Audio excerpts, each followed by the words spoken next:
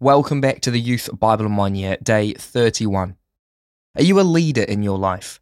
Do you lead people at school, at church, or in a sports team? Well, actually all of us are leaders, even if we're not specifically appointed to be one. And this is because we all have influence. But if we all have influence, we either influence people for good or we influence people for a bad effect. So how do we make sure that we're influencing people and leading people to Jesus at all times? Well, our devotion today is titled How to Lead Like Jesus.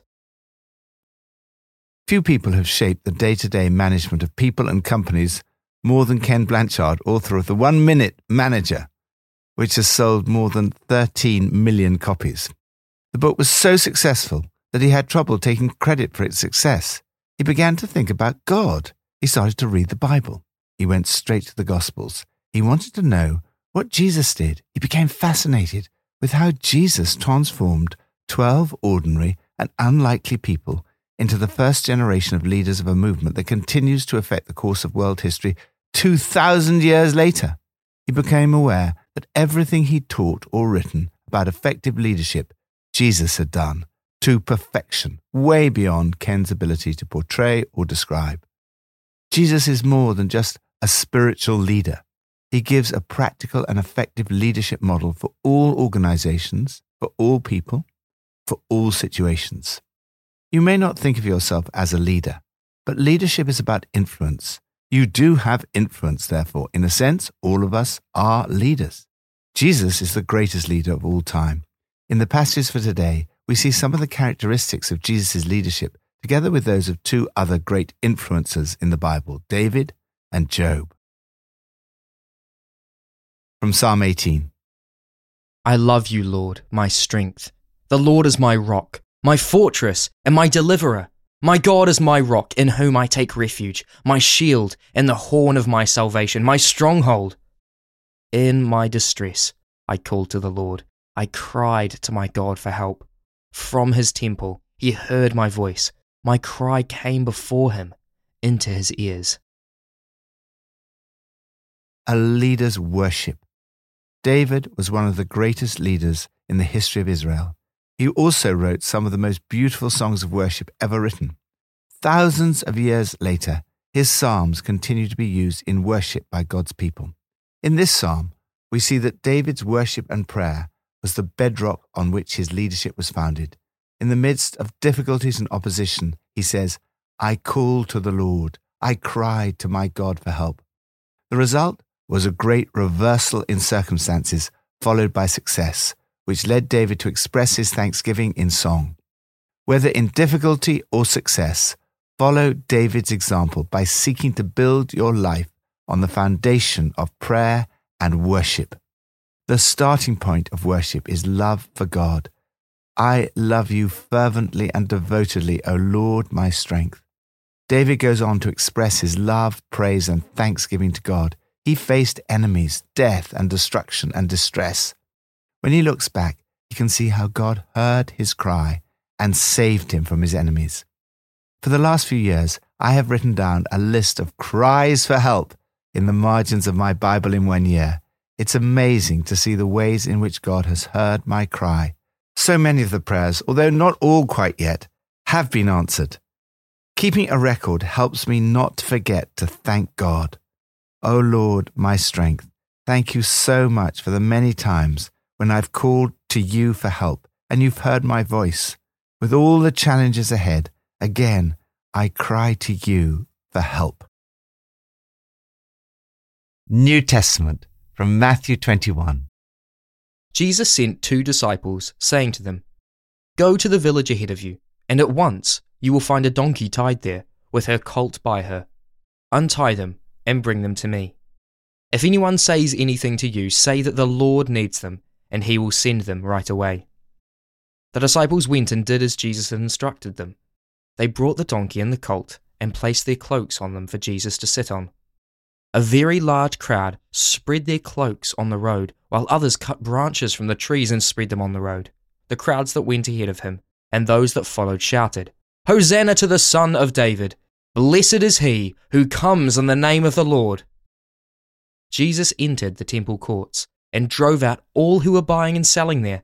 He overturned the tables of the money changers and the benches of those selling doves.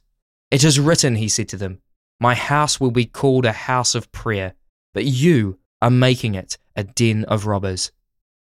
The blind and the lame came to him at the temple, and he healed them.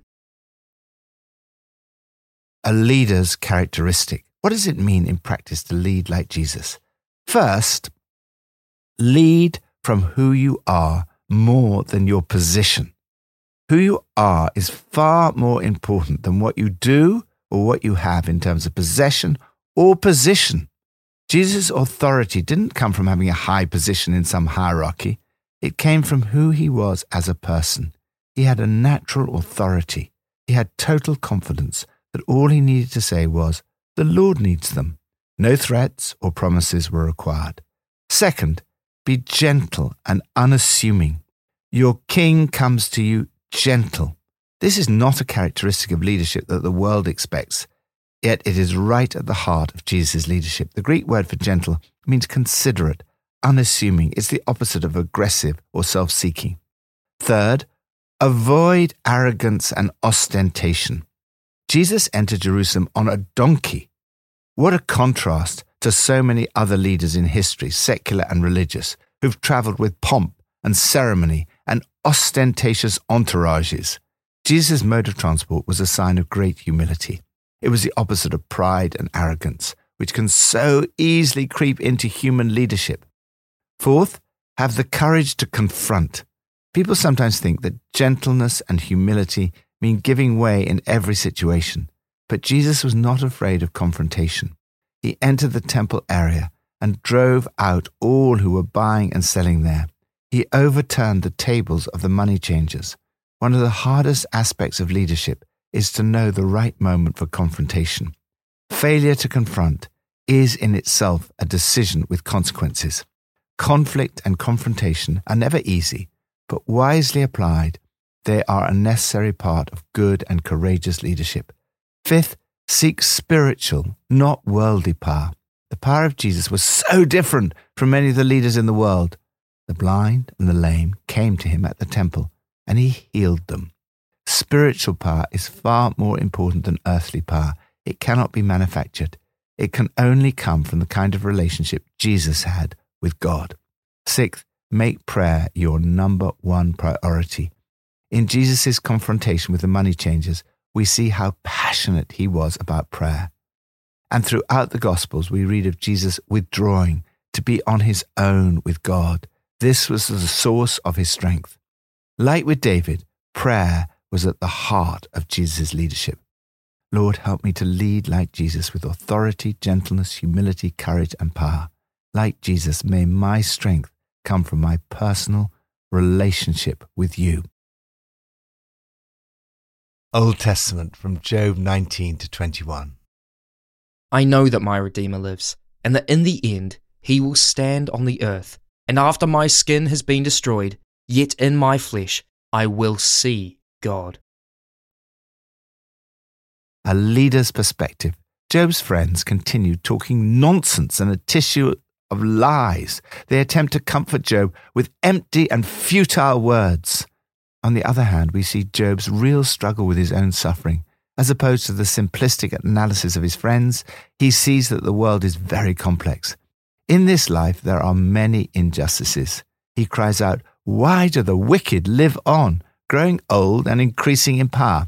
They spend their years in prosperity and go down to the grave in peace."